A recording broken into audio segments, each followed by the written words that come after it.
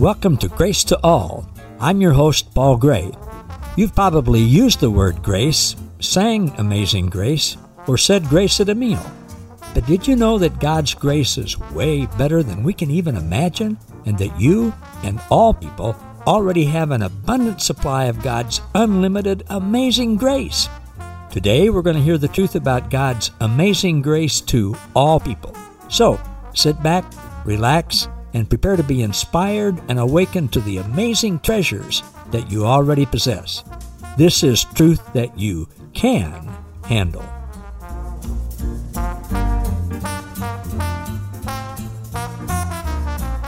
Hey everybody, welcome to another episode of Grace to All with Paul Gray. I want to ask you to start out with today. Anybody ever have any trouble forgiving someone? I've asked this in a couple of group settings lately, and it's like, well, what do you think? Of course, yeah. Stuff happens, doesn't it? Then what? Well, I'm starting a series that we're going to do for the next several times together on forgiveness. And I want to give full credit up front to Mike Zinker, who's helped me a lot with this, and Dr. Paul Fitzgerald, my wife Kitsy, and others. I get to the point where I think, yeah, I've forgiven everybody for everything in my life. And then I realized, maybe not. I realized recently that there was a whole group of people who had hurt me, and maybe more importantly, hurt other people, that I hadn't forgiven. I was angry with them. I was talking about them. And it was affecting me negatively in my daily life and my teaching and therefore others. And once I realized that, I went, oh man. And then I started to work through a process of forgiveness, and I needed some help from some other people, which fortunately I got. Forgiveness is tremendously important because stuff happens. And then what? We've all been hurt by others. Now, the biblical term for that is someone sinned against us. And we say, well, we sinned against God and against mankind. And we say, well, it takes forgiveness to get right with God. We say sin requires forgiveness. Does it? Let's think a little bit, all right? When you look at the original words that are translated into English into forgiveness, you start to see things a little differently. When you look at the original words of sin, and then you look at all the Bible verses, especially in their original language and in different translations, you start to see some things a little differently. Now, I've been working on this series for quite a while, and when I actually sat down to start putting it together so that I could use it with our group here in Lawrence, it just didn't come together. And I thought, man, I've listened to all these different teachings. I've done this research. I've read. I've worked through processes myself. Why isn't it coming together? And the Lord just said, it's because you're trying to put it together without me. Let's do it together. I want to help people with forgiveness. You do too. But I need to tell you something to begin with. And I said, all right, Lord, what is it? Forgiveness is not the starting point. It's like people ask Jesus questions all the time. And most of the time, he would seemingly ignore their questions and ask them another question. So I said, okay, Lord, what is the starting point? And he reminded me of a quote by Albert Einstein that many of you are familiar with. This is a little bit of a paraphrase, but Einstein said, the biggest question of all time forever is the universe a friendly place? And he concluded that it is. And what Jesus showed me was that Einstein was actually asking, is God good? And in his own way, he found out, Jesus said, I am all good. And Jesus has been really impressing. When I say Jesus, I mean the Father, the Son, the Holy Spirit. They don't care which one we address. They have been showing me that before we can really address any questions about forgiveness, we have to absolutely be rock solid on how good God is. Because only then do we have a filter to run all questions about forgiveness through, and really all questions about anything else. Only through the filter of God being totally good can we evaluate anything we hear from anyone else about forgiveness and processing the hurts that happen to us or that we cause. We've talked about before the exposing the lie that the fear of God is the beginning of knowledge. we've learned that that's an incorrect translation from the Hebrew.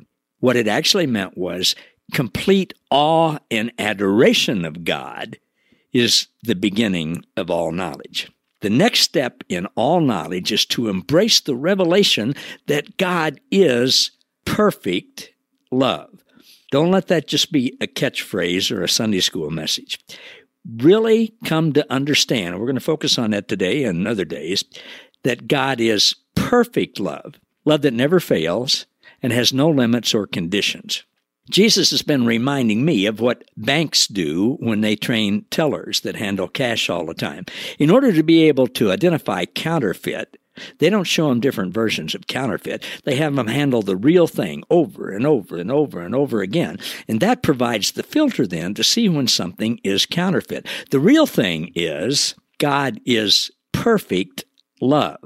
So when we get that and filter everything through that, then anytime we see or hear something about God or the Lord or Yahweh or whatever word is used, just like bank tellers handling money, we look at the real thing. We look at perfect love. And then we can substitute the words perfect love for God or the Lord or Yahweh or Jehovah or whatever and see if it passes the test. If it doesn't, we reject what we hear. Now, I want to help you see the correlation between sin and forgiveness and God being perfect love. For example, if you've heard before, as I have, and I'm sorry that I taught this before, but I did. If you hear a phrase like, God won't forgive you if, or God won't forgive you unless, or God can't forgive you until, or God's forgiveness has limits, let's change the word God and say perfect love. Now, it's legitimate to do that, right? Because God is perfect love. We know that from Scripture. 1 John 4, verse 8 and verse 16. God is perfect love, and perfect love casts out all fear. So if we change the word God or Lord or Jehovah or Yahweh or whatever to perfect love, let's see how it plays out. If we say perfect love won't forgive you if, is there anything that could possibly go there? No. If it's perfect, it's perfect. Perfect love won't forgive you unless you, can that be true? Can you put anything in there? No. If it's perfect love, doesn't matter what you do. Perfect love can't forgive you until, you starting to see the picture here? Perfect love can't forgive you after a certain point in time. Like, for example, if you take your last breath here on earth, well, then perfect love can no longer forgive you. You can see that that's just totally ridiculous. Well, we've all been taught, almost all of us have been taught, no, once you're done here on earth, it's too late. God can't forgive you then. God won't violate your free will. It's nonsense. It's just a lie straight from evil. God has limits, on his love. Perfect love has limits. No, it doesn't. It's perfect. See how easy it is to spot counterfeit when we focus on the real thing? I encourage you to do that. I encourage you to take Scripture, and anytime, especially in the Old Testament, which wasn't written to us to begin with, it was the Hebrew Scripture, and no one writing then, even though they were inspired by God and were well-meaning people, none of them knew the Father. Jesus came for the first time as the perfect representation of the Father. They all had indifferentiated ideas of God. They didn't know God. Many times they attributed things that the evil one did to God. So anytime you see in the Old Testament that God did this or God said that, substitute it. Substitute it for Jesus. Substitute perfect love for it. And say, perfect love did this? No, it couldn't have been.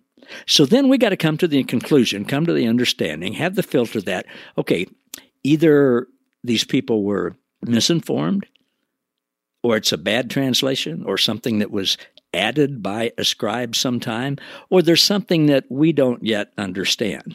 But be rock solid on the fact that perfect love could not do something that perfect love couldn't do. See, whatever we focus on, that's where our energy goes.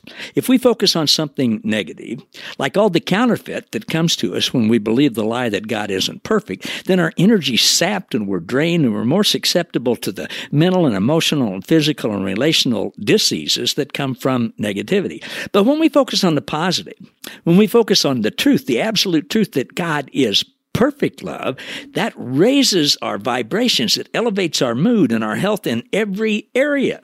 So I'm learning to focus on God's perfect love. Now, today I'm not going to get into specifics, but I will say this, and I want to hammer this home.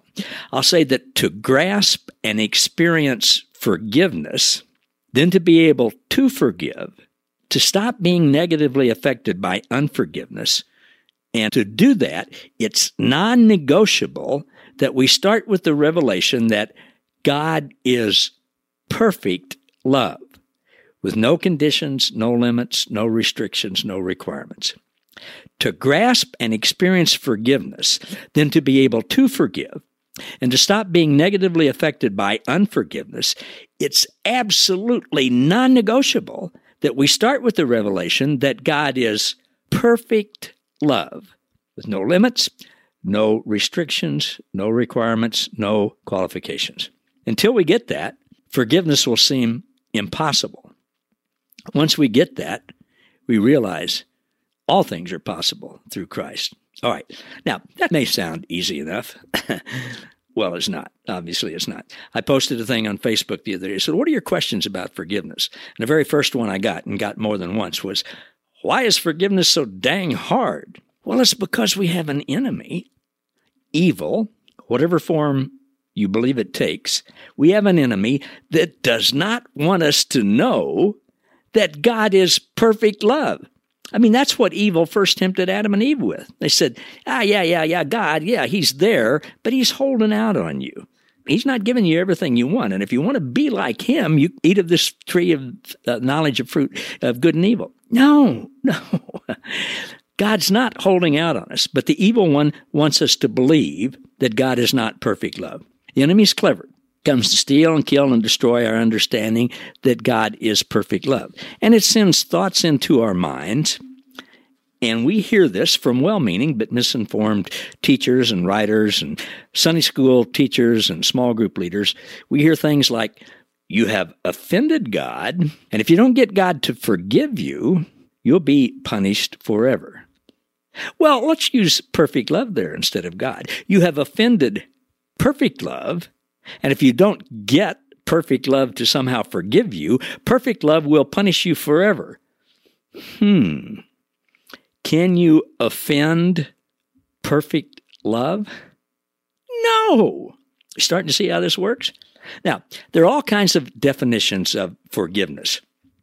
And next time we get together, we're going to go through some different definitions of forgiveness that come from a lot of different people. And I'm not about to give you one definition and say this is it. Forgiveness is like grace. It's like love. It's like a multifaceted diamond. You look at it in different lighting settings, and you see all kinds of more wonderful things than you ever thought before. Let's look at the original language of the Bible to get started with this. The word in English that we translate as forgive, have you ever really thought about what forgiveness means? Have you ever done a word study on it? Even anything more than just looking it up in the dictionary? The original language of the Bible, both in the Hebrew and in the Greek, there's one word in the Hebrew, two words in the Greek that we translate as forgiveness. Here's what they mean. To lift up, to take away, to release, to sweep away, to be kind, benevolent, to graciously restore one to another, to release from bondage, to release from imprisonment, like when Jesus said, I came to set people free, to pardon, to release from penalty. That's what perfect love does for us, actually did for us before creation. Jesus did not come to forgive us our sins. Jesus did not come to give us the potential to have our sins forgiven if we somehow appeased perfect love. Jesus came to show us we have always been forgiven. God sees us as who we really are, as who he created us to be. That's what he wants us to do with other people. Then, of course, We commit acts of sin, which simply mean to miss the mark of God's perfectness, God's perfect love, God's perfect grace. And so when we do those, what God did in advance for us before the beginning and what Jesus demonstrated at the cross is God sees us here and he lifts up, he takes away, he releases, he sweeps away, releases from bondage and imprisonment all of those things that were manifestations of actions that we did. That's what perfect love did for us before creation. Now, in time and space, Jesus manifested that at the cross, and in time and space with us today, stuff happens, doesn't it? We get hurt. People hurt us, or we perceive that they do, or we hurt somebody and we can't forgive ourselves, or we can't forgive the other person. Stuff happens. Then what? God's definition of forgiveness is to lift up off the person, to see the person as separate from the action, to see the person as who they are in Christ, fully beloved, fully included in Christ, without fault, just like we all are, and then lift up off of the person who hurt us any and all actions and words or looks or things or deeds or whatever that we think and feel that they now owe us for the hurt and the harm that they caused us. Lift up, take away, sweep away, release them from any debt that we've assigned to them, release them from any penalty and imprisonment and punishment that we think they deserve, not hold anything against them, to reconcile them to us. It involves seeing, as perfect love does, that there's a person there, a real person in Christ, a child of God in Christ, who God loves just as much as he loves Jesus and just as much as he loves you and me. And this is a person who has done something inconsistent with who they really are, inconsistent with their true identity, just like we do. Yes, they hurt us, but not the real them. The real them didn't hurt us. Then we let perfect love, Christ in us, lift up and take away and sweep away and release them from any debt that we've assigned to them, release them from any penalty, any imprisonment, any punishment that we think they deserve, not hold anything against them, reconcile them to us. If you try to do that in your own ability, you'll absolutely fail. You cannot do it. I cannot do it. Only perfect love can do it. But perfect love lives in us, and perfect love wants to live as us and through us. Perfect love says that you are forgiven, you and everyone else. Perfect love says you are forgiven past, present, and future. You have been and you always are forgiven. Perfect love established that in advance for you and everyone. Let's look at what perfect love says about forgiveness. Just a little bit here. In a couple of weeks, we're going to go into a lot more scriptures. Ephesians 1. May God himself, the heavenly Father of our Lord Jesus Christ, release grace over you and impart total well-being into your lives. Every spiritual blessing in the heavenly realms has already been lavished upon us as a love gift from perfect love, from our wonderful Heavenly Father, the Father of our Lord Jesus, all because he sees us wrapped into Christ. This is why we celebrate him with all our hearts. And he chose us to be his very own, joining us to himself even before he laid the foundation of the universe. You got to get this, folks. This is so huge. God chose you and me without our vote, without our asking for it, without our believing anything. Before the foundation of the universe, he chose us to be his very own, joining us to himself, even before he laid the foundation of the universe. Because of his great love, perfect love, ordained us so that we would be seen as holy in his eyes with an unstained innocence. It was always his perfect plan to adopt us as his delightful children through our union with Jesus, the Anointed One, so that his tremendous perfect love that cascades over us would glorify his grace. The same perfect love he has for Jesus, he has for us. I'm not making this up. This is Scripture. The same perfect love he has for Jesus, God has for us. And this unfolding plan brings him great pleasure. Now get this. All of that's absolutely staggering. Since we are now joined to Christ, and we were before the beginning of time, we have been given the treasures of redemption by his blood. Listen to this now. Here's what we were given before creation: the total cancellation of our sins. Perfect love gave us the total cancellation of our sins before creation because of the cascading riches of his grace. Did you know that? Apostle Paul did. And he wrote that and things like that over and over again. Colossians 1, verses 12 to 14. Paul says, your hearts can soar with joyful gratitude when you think of how God, perfect love, made you worthy to receive the glorious inheritance freely given to us by living in the light. He has rescued us completely, not partially, not potentially, not a little bit sometimes now and then. He has rescued us completely from the tyrannical rule of darkness and has translated us into the kingdom realm of his beloved Son. Now get this. For in the Son, all our sins are canceled. Is that hard to understand? Is that meaning veiled? In Christ, where we were all placed before the foundation of the world, all our sins are canceled. And we have the release of redemption through his very blood. A couple of more scriptures will be done for today. 2 Corinthians 5, 17 to 21.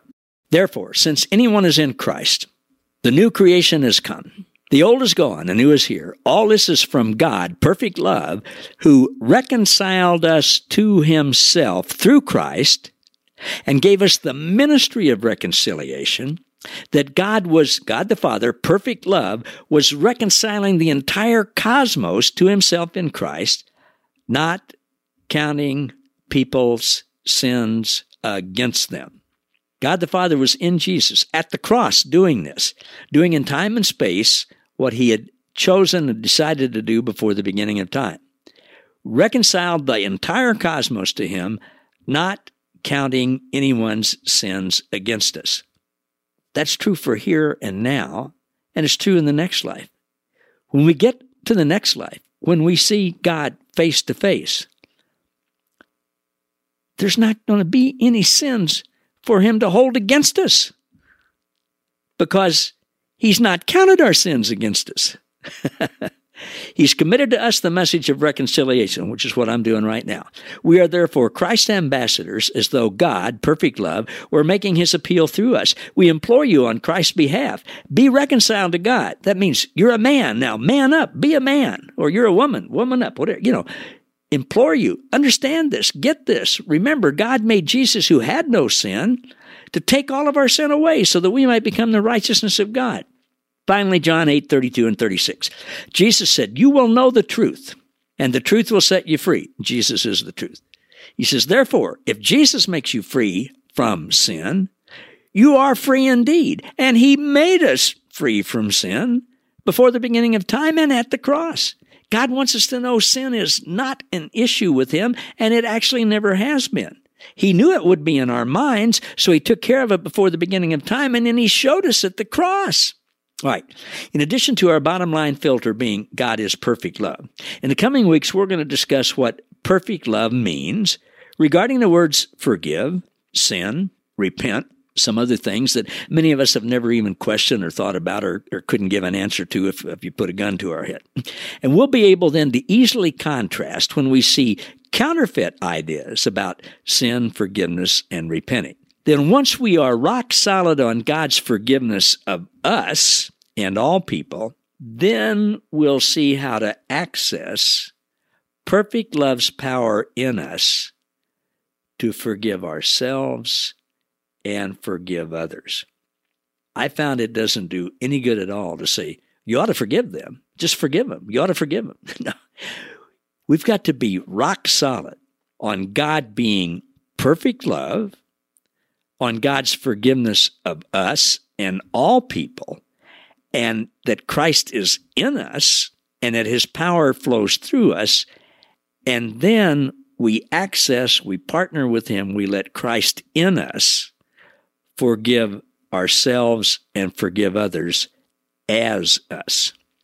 Forgiveness can seem to be terribly hard, can seem to be impossible, which it is, until we know and believe the Trinity's perfect love and inclusion of us and everybody. Then we start to learn what forgiveness, repentance, sin really is.